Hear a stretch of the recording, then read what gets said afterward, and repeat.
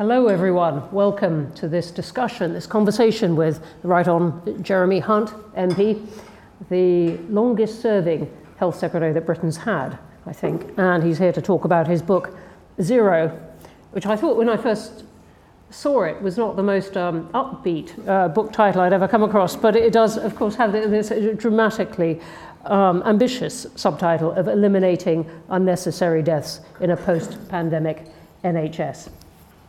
I'm Bronwyn Maddox, I'm Director of the IFG.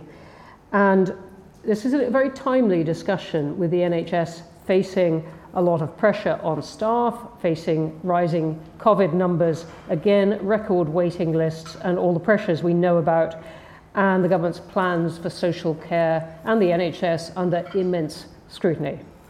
Just a few housekeeping notes before we plunge right in. Jeremy Hunt is going to be, well, he has been signing copies of his book on the landing before this, and you are very welcome, indeed encouraged to buy them afterwards. You're saying proceeds to charity. Which charity? Patient Safety Watch, and a special price for the IFG, half price today. So it's only £10. There you go. You don't get an awful lot of special offers, discounts at the IFG. We're going to be live tweeting throughout from IFG events using the hashtag IFG Hunt. I'm going to take questions from the online audience as well as the people who've come here in person. Brilliant to see you. And there's going to be a video and sound recording on our website within 24 hours of the event, thanks to the terrific IFG team. Well, with that, welcome. Thank you. Tell me, I was plunging into this book ahead of this and thoroughly enjoyed it. It is, we were discussing just before this, that surprisingly rare thing, a policy book by a minister. You were in your post a long time, some aren't, but you've also threaded it with a lot of personal stories, which I think are going to hit home to a lot of people because the NHS touches absolutely everyone. When did you sort of conceive of this? Well, I actually started thinking about it 7 years ago when I was Health Secretary in the summer of 2015. And I mean, it is an incredibly scary thing when you're made Health Secretary, particularly because you're not a doctor and you're surrounded by doctors and nurses who've done a lot of training and really know their stuff. And they're looking at this politician, the other side of the table, and they're thinking, is this guy really going to screw it all up for us? And so my way in was to try and have as much contact as I could with patients and find out about things that had gone wrong, and then try and get to the bottom of those stories. And I found that leveled the playing field with doctors and nurses, because they actually, the moment you talk about patients, they want to get to the bottom of it as well. They are really interested. That's what their life is about. And we had fantastically good discussions on the back of not some theoretical construct as to the NHS should be this or that, but this is what happened to Joe Smith, whose cancer wasn't diagnosed in time. And so I started collecting these pretty horrific stories. I mean, most of the time someone died or had a permanent injury as a result of something that went wrong. And I thought someone needs to tell everyone these stories. And I got permission to publish a book as a cabinet minister, which is very unusual, from a lady who we've now all heard of called Sue Gray, who has subsequently become quite well known. Who has stopped quite a few books in her time. Yes, right. Indeed. And then I had the junior doctors strike, and it just I didn't feel I could publish these stories in that. It created a totally different context. Then I went to the Foreign Office, and then we had a pandemic, and all these things delayed publishing it. But what they also allowed me to do was to say, well, okay, that's the problem. What is the solution? And in 3 lockdowns, I sat down and said, what would I do? What should I have done? What did I try to do? What worked? What didn't work? And so it ended up being quite a reflective book as well. This is a reporter's question in a way. I'm just intrigued by what you said at the beginning. How did you go about getting these stories? And did you get permission at the same time, which can be quite intrusive as you're writing down or memorizing notes of someone who's telling an awful story about, as you said, perhaps a relative who's died? Well, the story I tell in the introduction is that I was sitting in Margaret Thatcher's funeral just 5 months after I became Health Secretary, and I heard the Bishop of London say in his eulogy that she'd given a handwritten reply to a letter from, I think it was an 11-year-old boy, and he read out the reply, which was very funny. And I sat there and I thought, I don't think I've seen a single letter from a patient in the 5 months I've been Health Secretary. There was an army of officials whose job it is to reply to letters on my behalf and make sure that I never have to see any of them. And so I then asked, could I see one letter a day as the first thing that I do every day? And absolutely nothing happened. And then I chased it, and the first letter came, and it said, "Dear Mr. Hunt, I'm just writing to tell you what fantastic care I had in the NHS." And I said, no, that's not the point. I'm trying to find the problems. And then the next letter came, and it was a real horror story. And I wrote and I apologized for what happened. And my reply got sent back and said, you're not allowed to apologize. And I actually knew my law. I'm not a lawyer, but I happen to know that an apology isn't construed in English law as an admission of liability. So the letter went out as was. But so I was getting these letters every day, and they kind of framed my day. And they were really awful letters. One of the earliest ones was a father from Cumbria whose daughter killed herself just days after an appointment with a mental health nurse who had not thought there was anything at risk with this girl. And so there were really, really difficult stories. But they were kind of a way in. I ended up, as you will have seen, with some quite radical solutions or proposals. Which we're going to come on to. Let's start with the big picture, though. And in a sense, that's the money. It's a lot of money.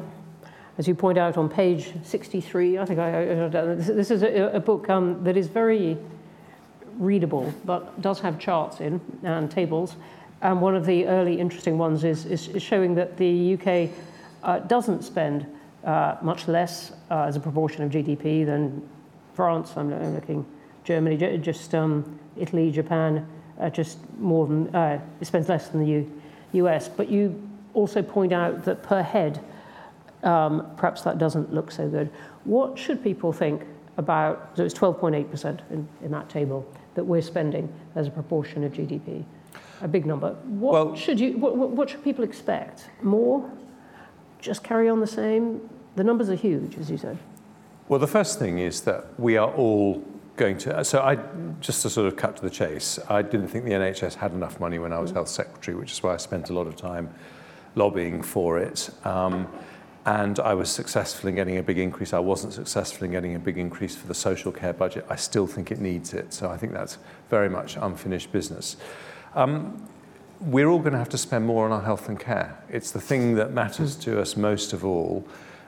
We are living for longer. We've got fantastic new medicines. I wouldn't be surprised if in the next 5 years we have a cure for dementia, or at least something that stops the symptoms deteriorating. That will be a fantastic advance for humanity and a nightmare for the person in charge of the NHS drugs budget. And if you're in America, you're going to spend more through your insurance premiums, your private insurance premiums. If you're in Germany or the Netherlands, you're going to spend more through your social insurance premiums. And if you're in Britain, Ireland or New Zealand, you're going to spend more through your taxes. And I think that it doesn't really matter where you are. That's a fact of life. And the NHS will continue to need more.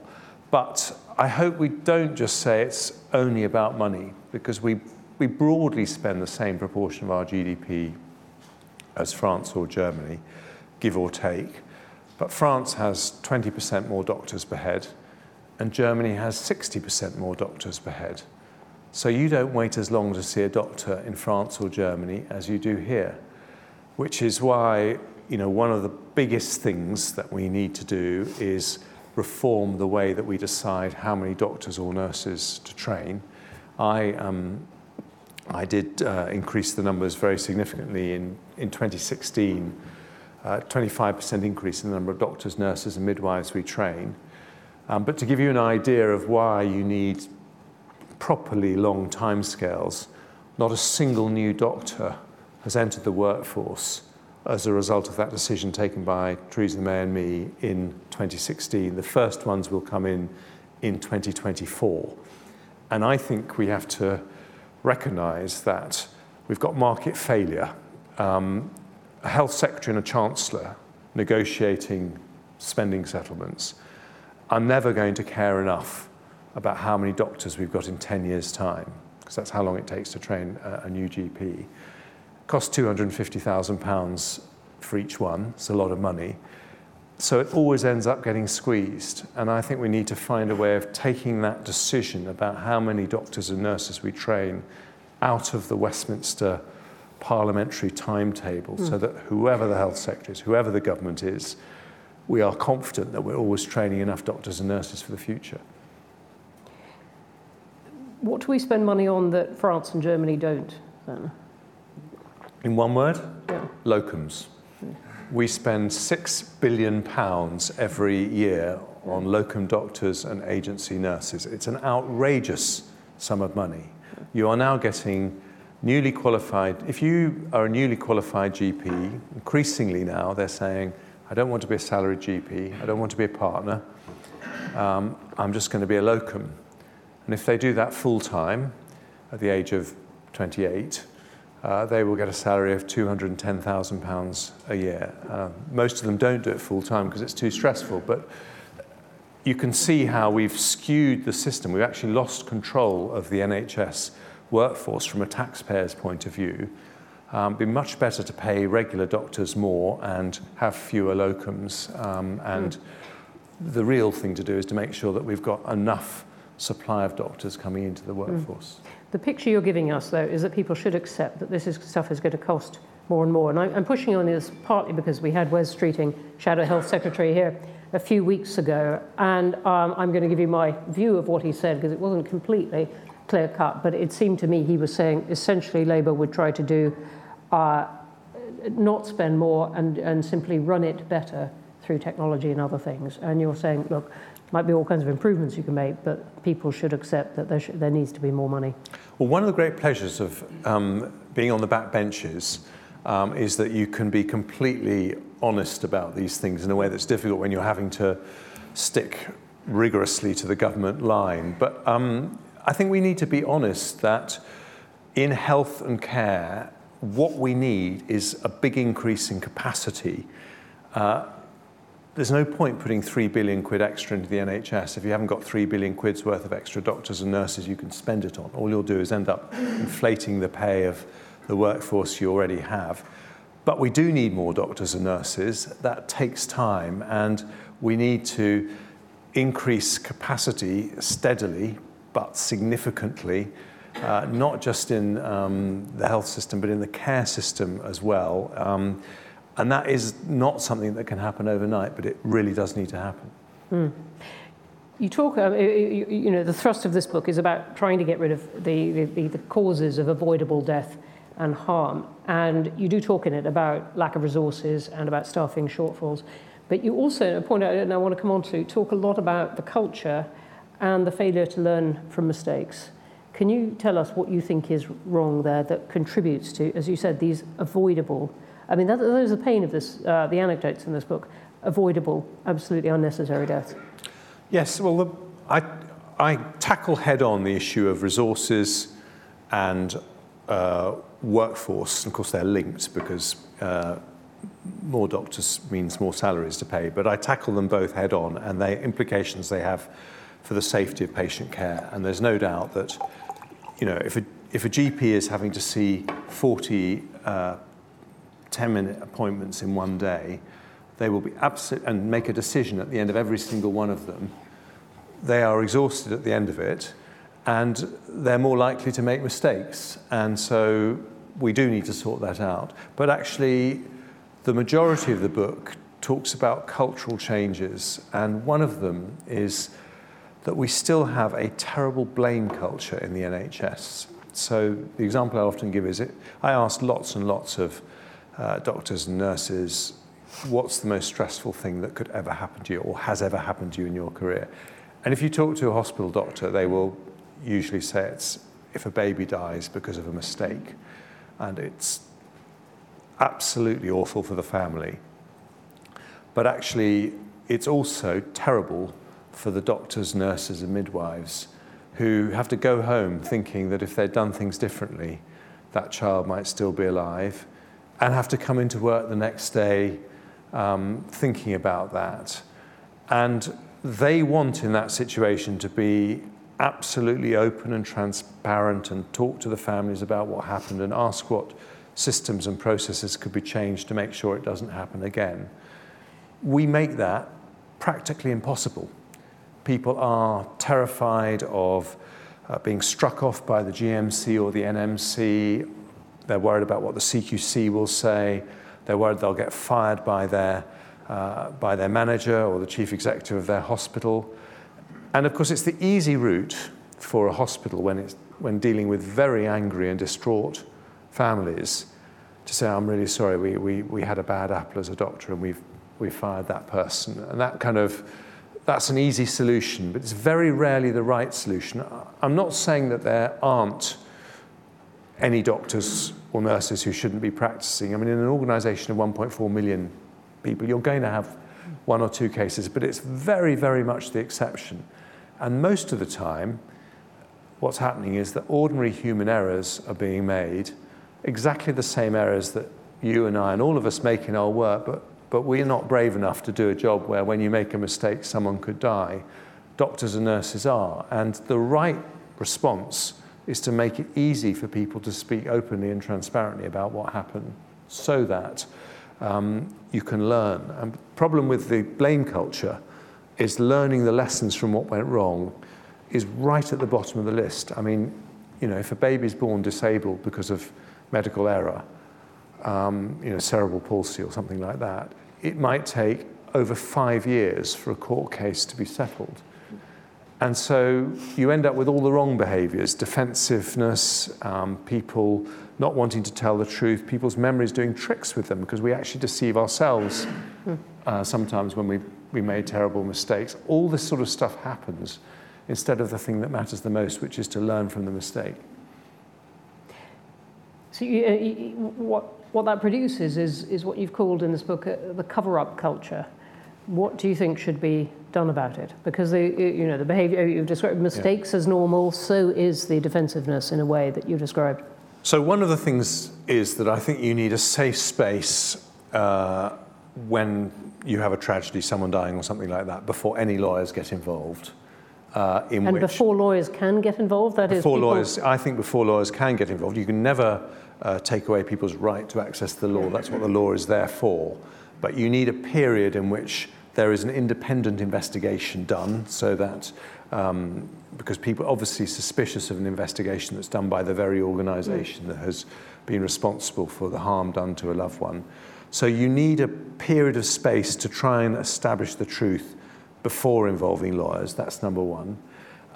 Number two, we may talk about this some more, but we've got to get rid of the targets culture. I'm just coming on to that. So I'll just say very briefly, we have more targets than any other healthcare system in the world.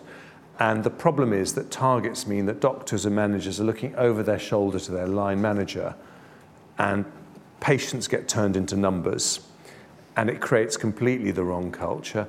And then the third thing, which is probably the single biggest thing that would reduce the amount of avoidable harm and death, and I wanted to do this as Health Secretary, but I genuinely had not realised how significant it is.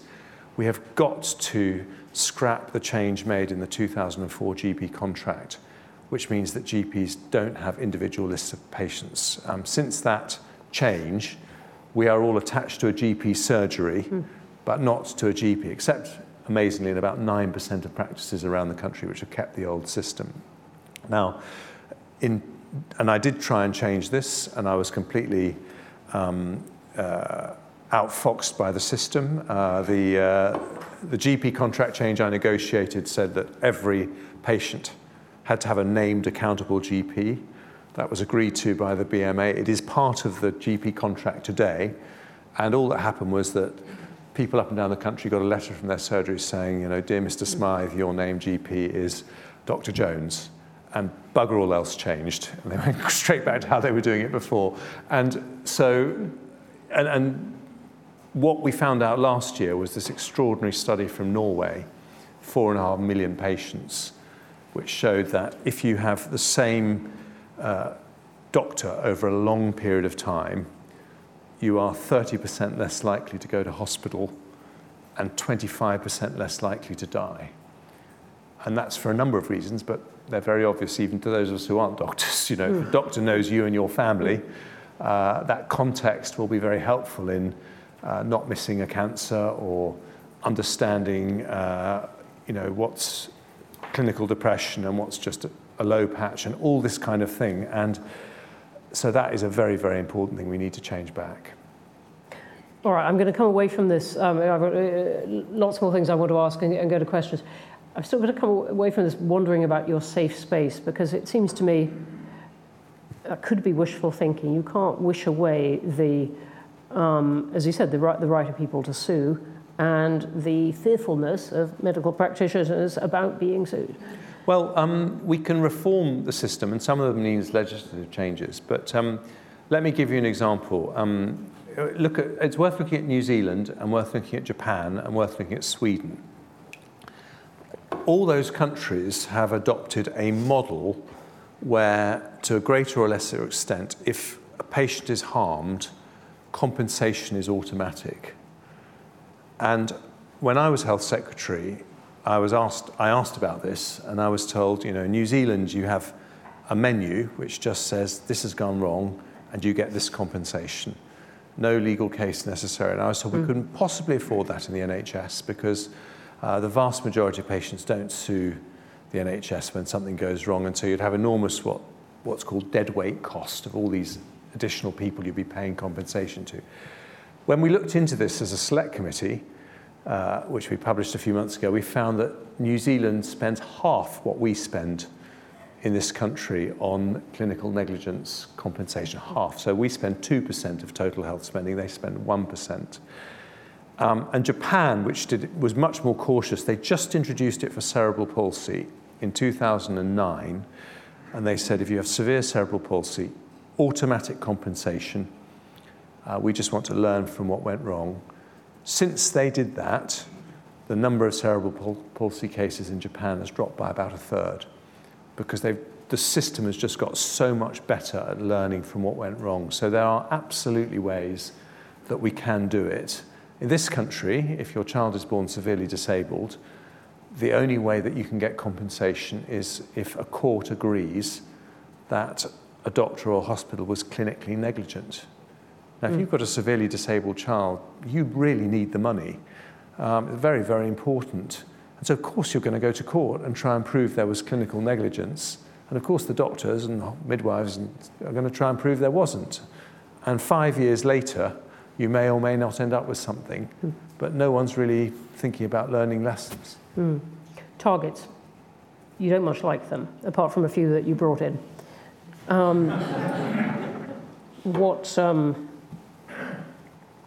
Do you think they have no place? Okay, so let's do some therapy here, Bronwyn. I mean, first of all, I completely understand why Tony Blair and Michael Barber brought in all those targets, and I'll go further. I would have done the same. I come from a business background. You're putting billions of pounds of taxpayers' money in. You want to have some grip on the system and know that the system is changing. And some of Blair's targets were spectacularly successful. I mean, the 4-hour A&E target, the 18-week elective time waiting time target, probably for most ordinary people, the single biggest way their life changed over that period of government was shorter waiting times for the NHS. So they can work. But the problem with targets is that, having 1 or 2 is fine.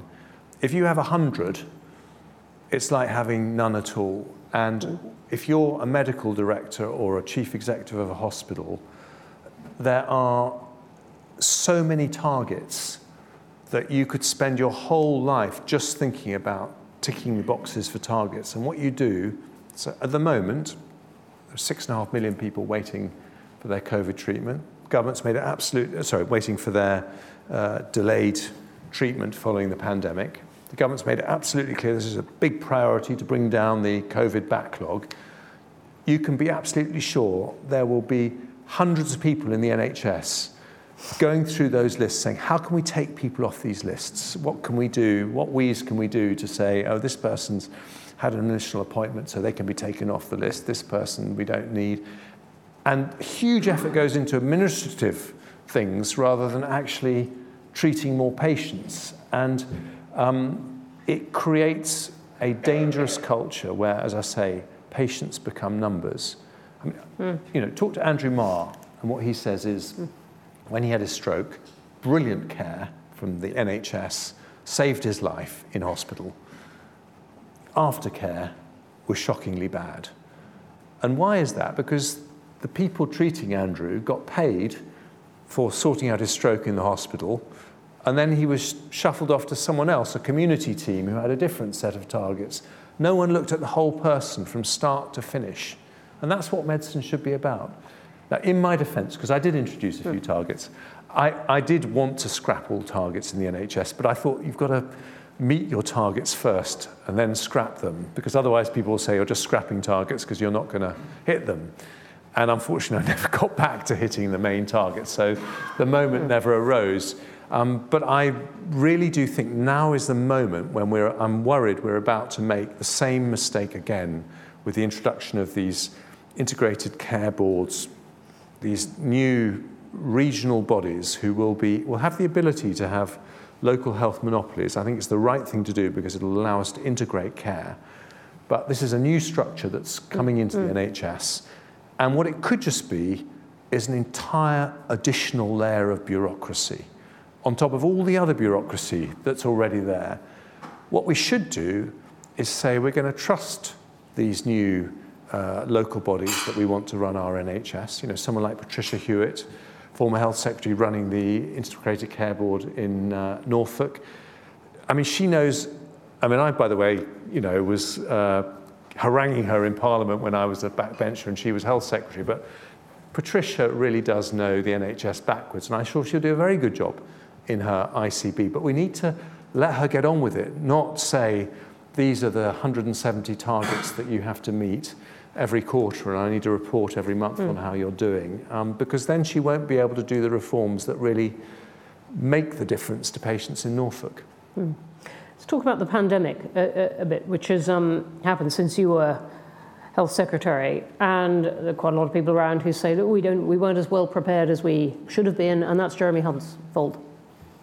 Well, I think it's the answer is difficult to encapsulate in one sentence, as you've just seen from my hesitation in answering that. We believed we were one of the best prepared countries in the world. And, you know, ministers, myself included, followed all the advice that we were given about what we needed to prepare for a pandemic.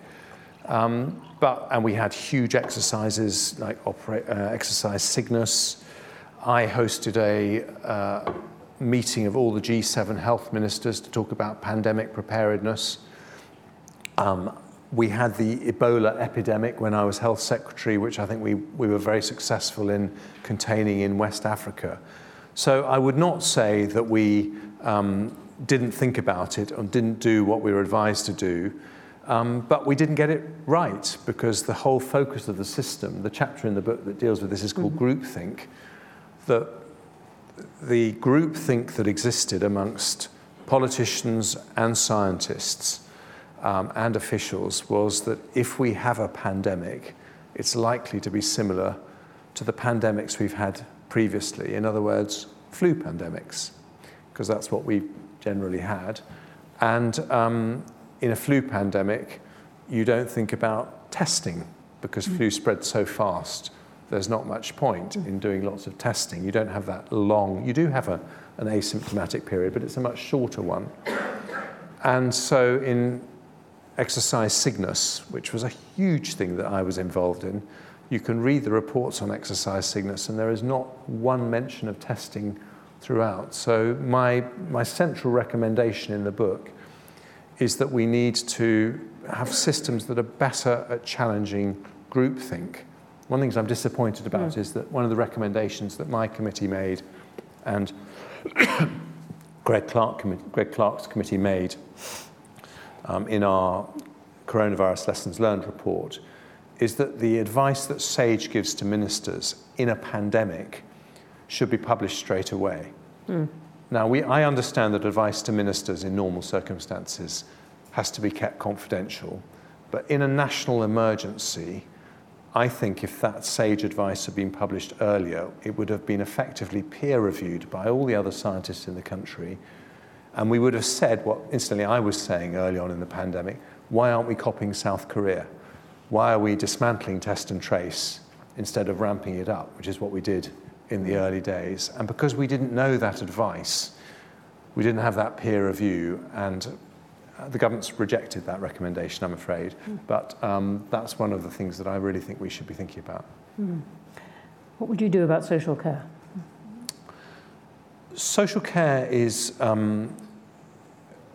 we can't think of this as separate to the NHS. A huge number, the largest proportion of hospital beds that should be available for NHS patients are blocked because hospitals can't get a care package for people in the community.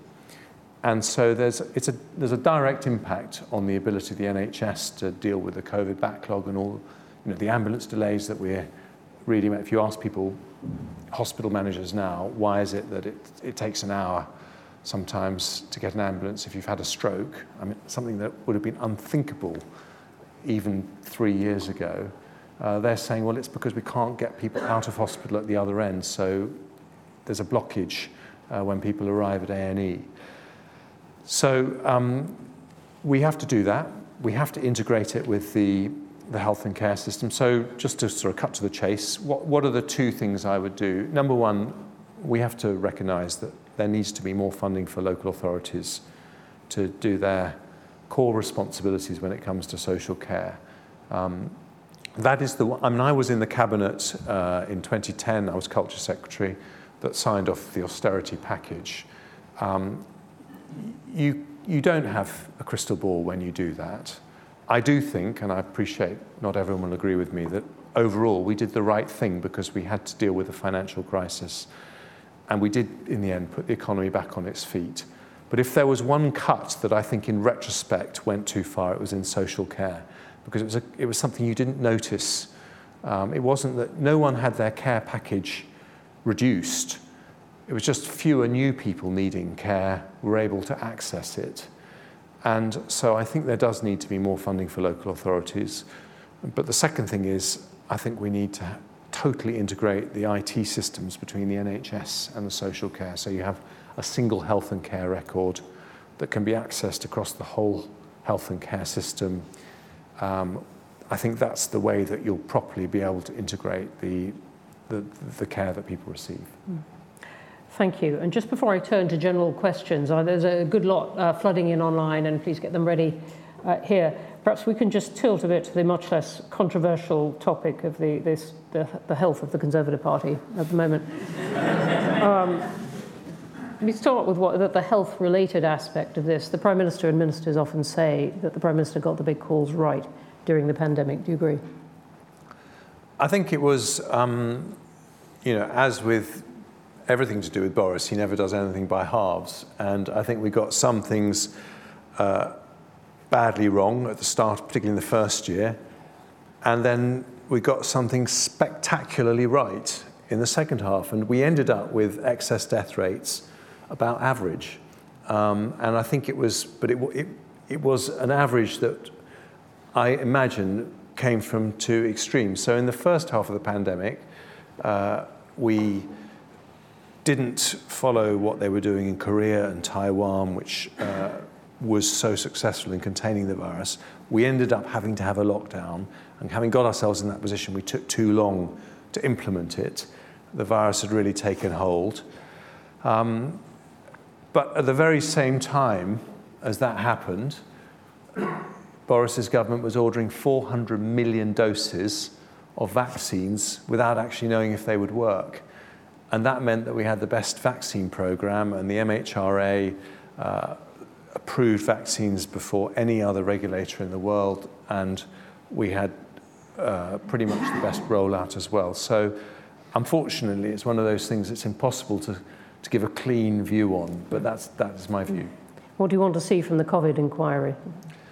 I want to see us better prepared, because I think we've all understood that because of globalization, we are much more at risk to viruses that can take root in any corner of the world. And so I think it's really important that we are better at picking up viruses that may be dangerous. And I really like the idea that Matt Ridley has been proposing, which is of a pandemic treaty where countries would agree to total transparency about all the viruses they're discovering in their labs.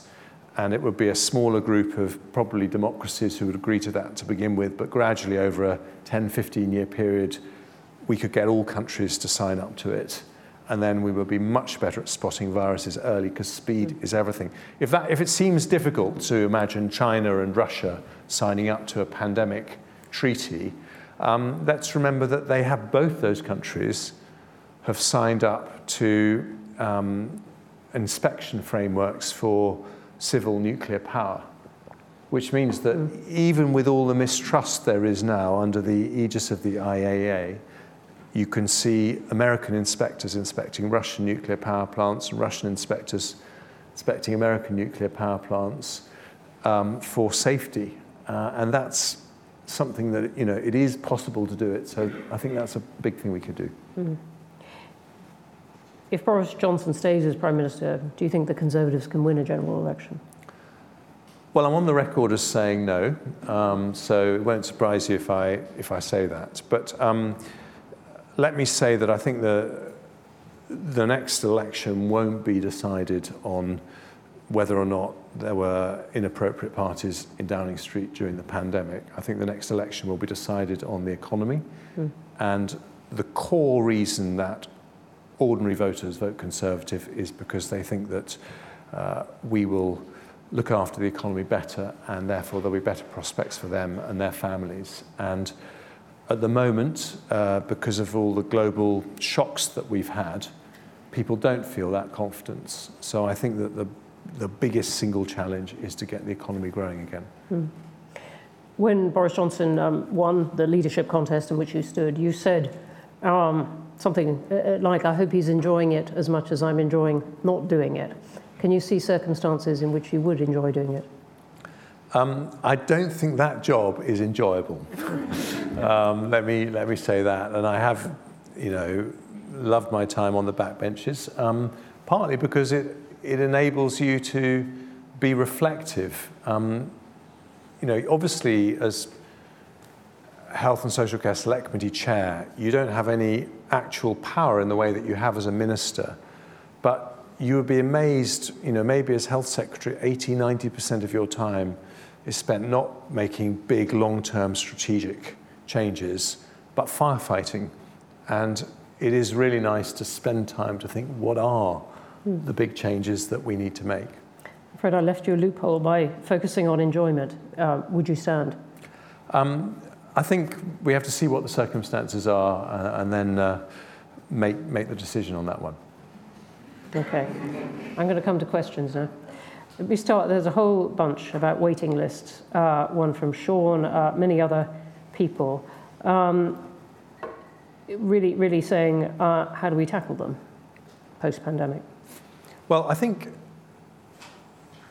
my argument in this book is that when you have got a wait, first of all, we must tackle them.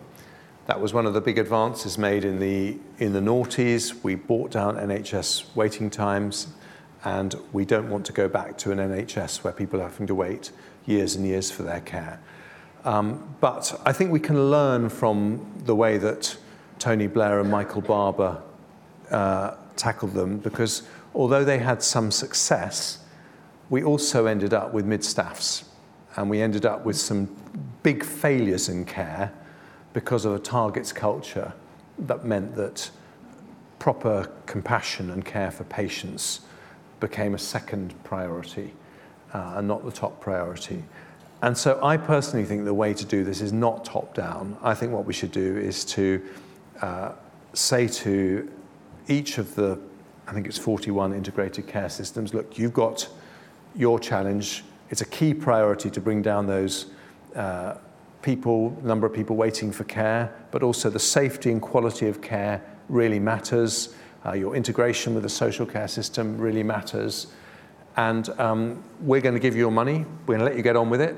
And we're going to, rather like we do with Ofsted and schools, the CQC will be around and we'll publicly say how you've been getting along. But I think we've got to create the headroom for innovation. I think the trouble with targets being managed from the Department of Health and NHS England is they crowd out the room for innovation because, you know, someone is told in Devon, I just need that 320,000 number to be below 300,000 by the end of October.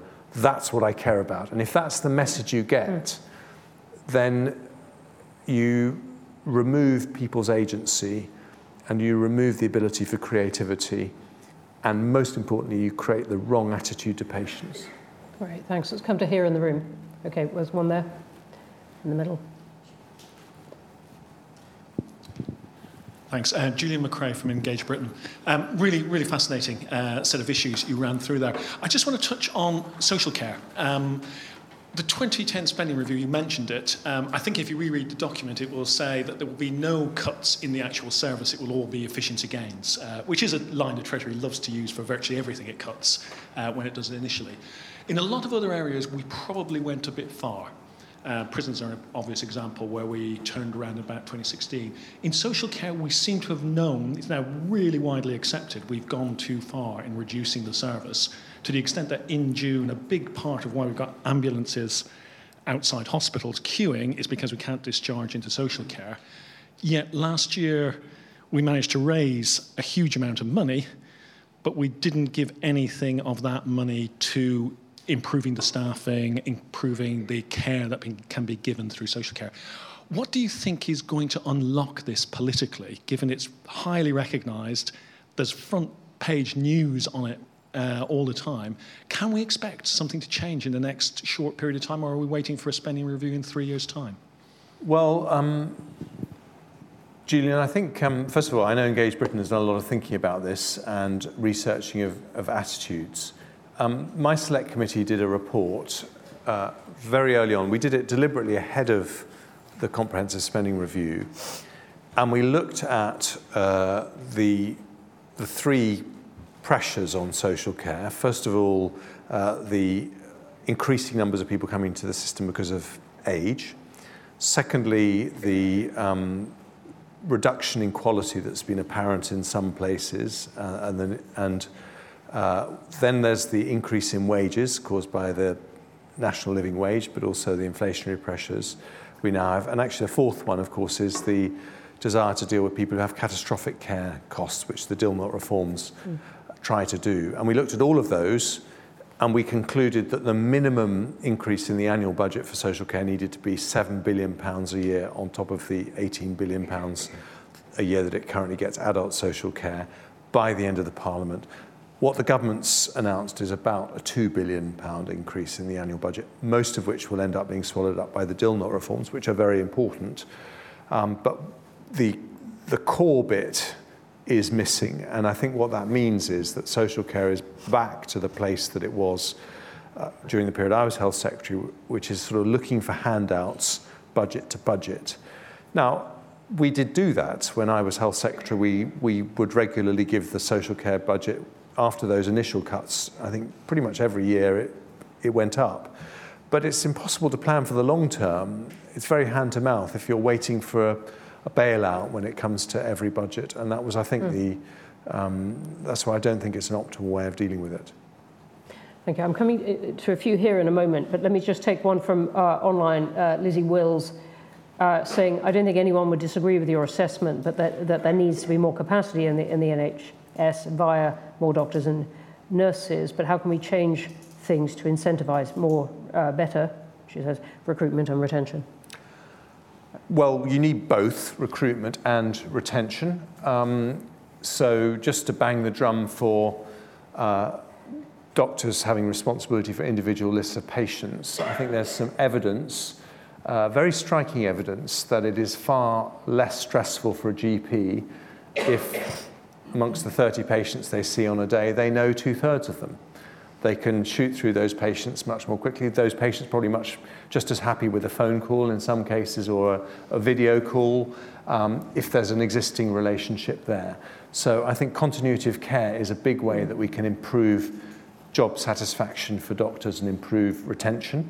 I think also just being able to say to the medical workforce that there's light at the end of the tunnel. They're very realistic. They know you can't magic up lots of extra doctors straight away. But if they knew there was a plan in place so that it wasn't always going to be like that, that could make a difference. Much more flexible working. I think one of the main reasons people become locums is not actually money. It's to be able to juggle family responsibilities, caring responsibilities, a busy lifestyle with professional responsibilities. If you could offer people the same flexibilities that they get as a locum, as a salaried NHS employee, that I think could make a very big difference. And then I think we need to recognise that until we start training more doctors at home, we are going to need to have people coming from overseas. They make a brilliant contribution to the NHS. 24% of doctors are foreign trained, and we would fall over without them. And we, I think, should look at having a green list of countries where we trust the medical training, Germany, Canada, Australia, and make it incredibly easy for doctors who want to move here from those countries to do so without having to retake lots and lots of exams. Thank you. Come here. Thank you. Chris Smythe from The Times. We've talked a lot, not only in this book, over many years, about how important it is that doctors and other clinicians feel able to admit their mistakes.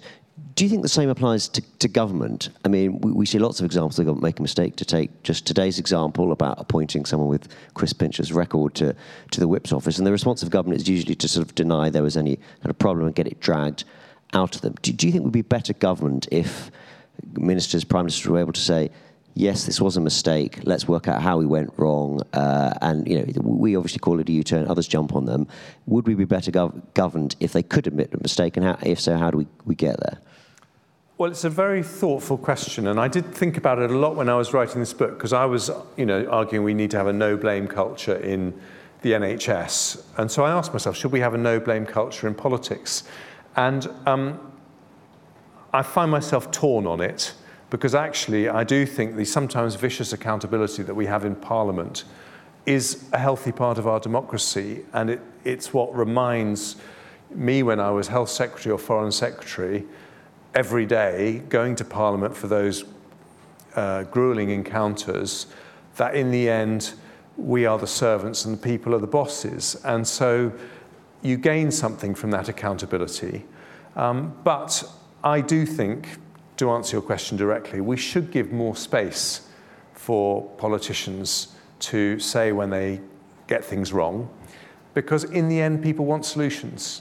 And I have to say that, and you, I know, because you were health correspondent before and you followed everything I did as health secretary with a magnifying glass, Chris, but I've been very surprised at the positive reaction I've had to Zero. I mean, I thought, first of all, what are people going to say about a book in which every chapter starts with a disaster that's happened in the NHS, given how much we love the NHS?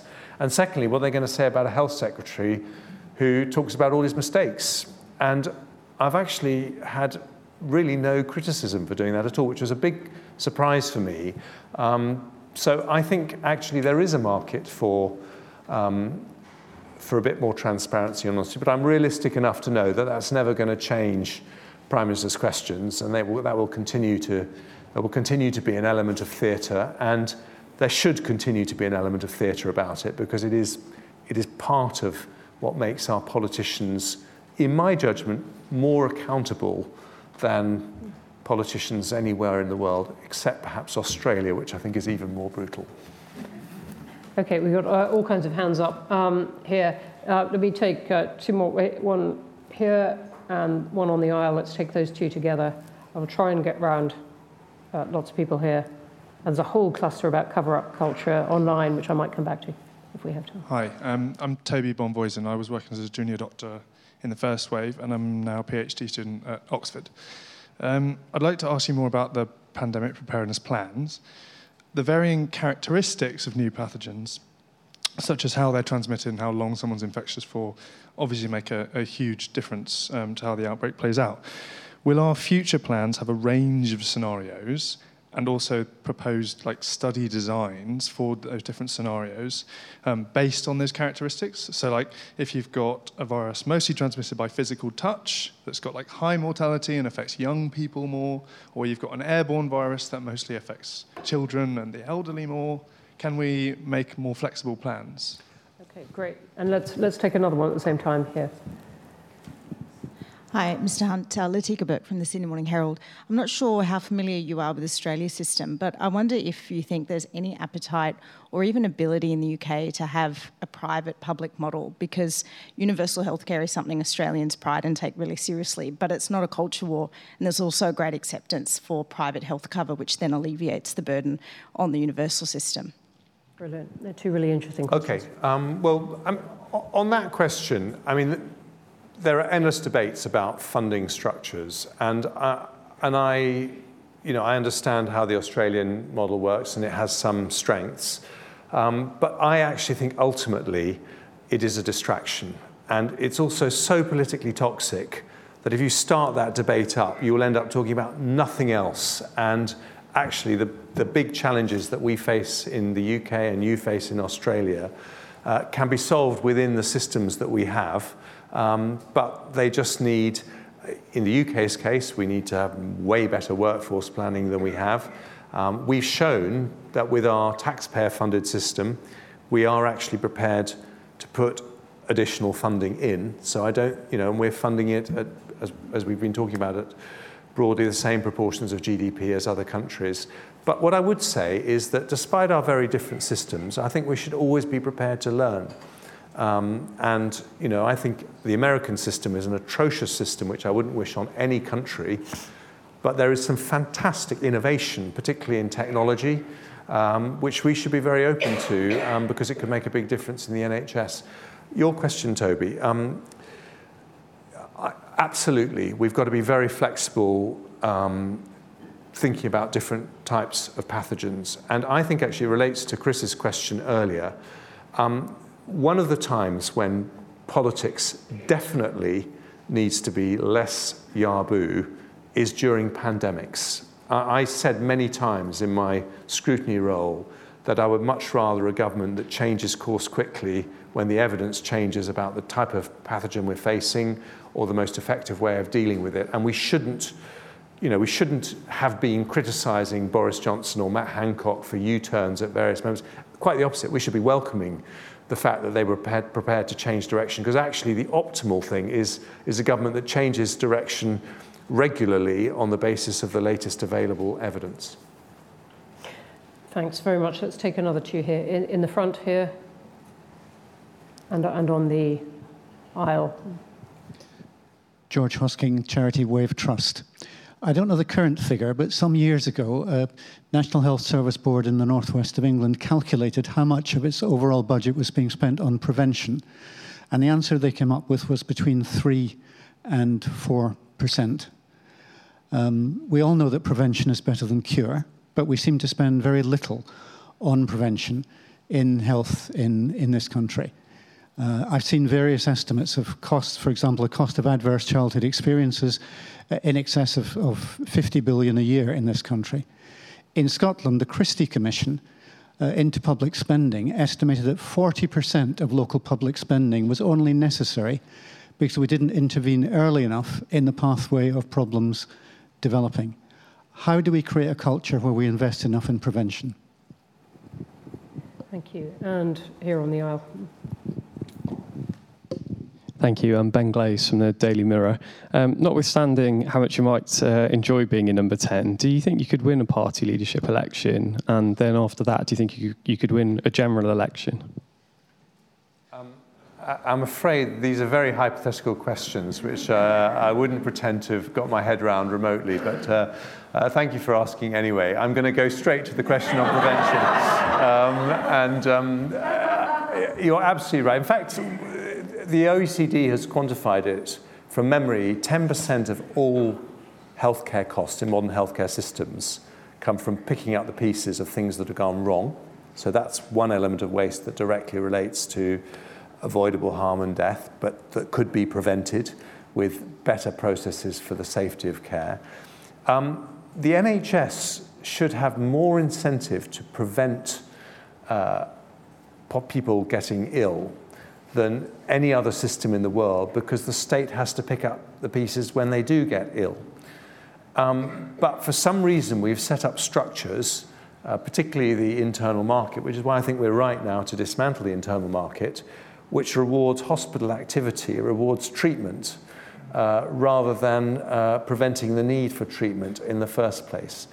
I really hope these new integrated care boards will change that so that we do start focusing more on prevention. But to do that, we've got to do some sort of things in the plumbing. So I think, for example, it's very important if the new integrated care boards knew in real time how much every patient in Surrey had cost them in the last 12 months.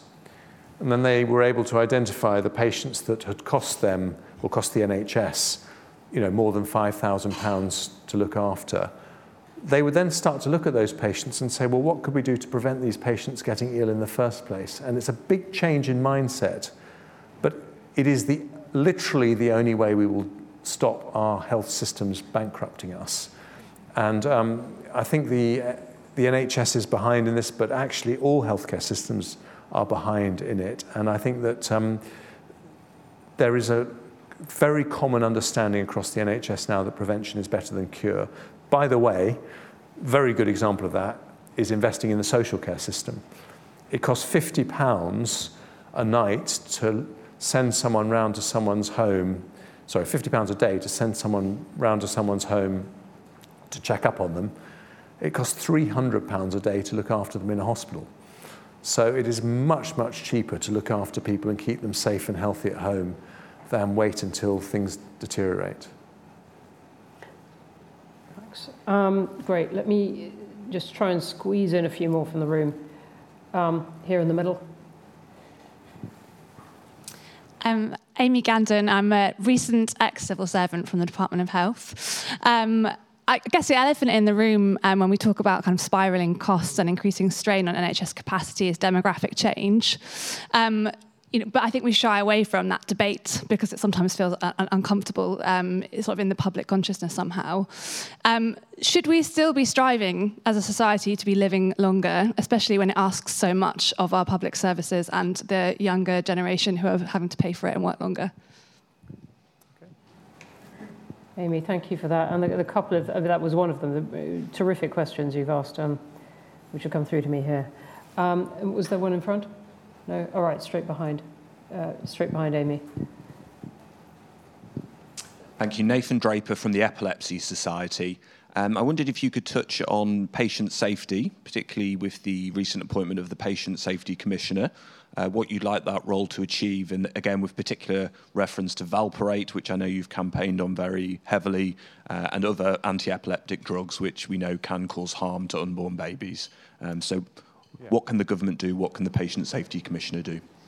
Well, very important questions. And in fact, one of the stories in my book is the tragic death of Connor Sparrowhawk, who died after having a fit in a bath on his own and ended up drowning. I think that one of the gaps in the system is that where people have unexpected side effects from medicines that they think aren't quite right and not what they were led to expect, there isn't somewhere automatic to go. And that's the first job of the Patient Safety Commissioner. Maybe it could go to something broader over time. With valproate, I still cannot understand why we are not taking more care over the prescription of valproate to pregnant women, given that we know that there is a significant chance that it will damage the baby, and we are still having every year babies born disabled because their mum took valproate. And I think it's something where we need to have many, many more checks and balances in place to make sure that everyone who is of childbearing age knows the risks, and that the NHS intervenes earlier if they think that someone is pregnant and taking valproate. Sorry, your question, which was about the ageing society. And who pays? And who pays? The burden falling on the younger generation. I think it's a wonderful thing, actually. I'm 55, and I'm thinking, I've got another 20 years of working life. That's another career, maybe a writer, you know.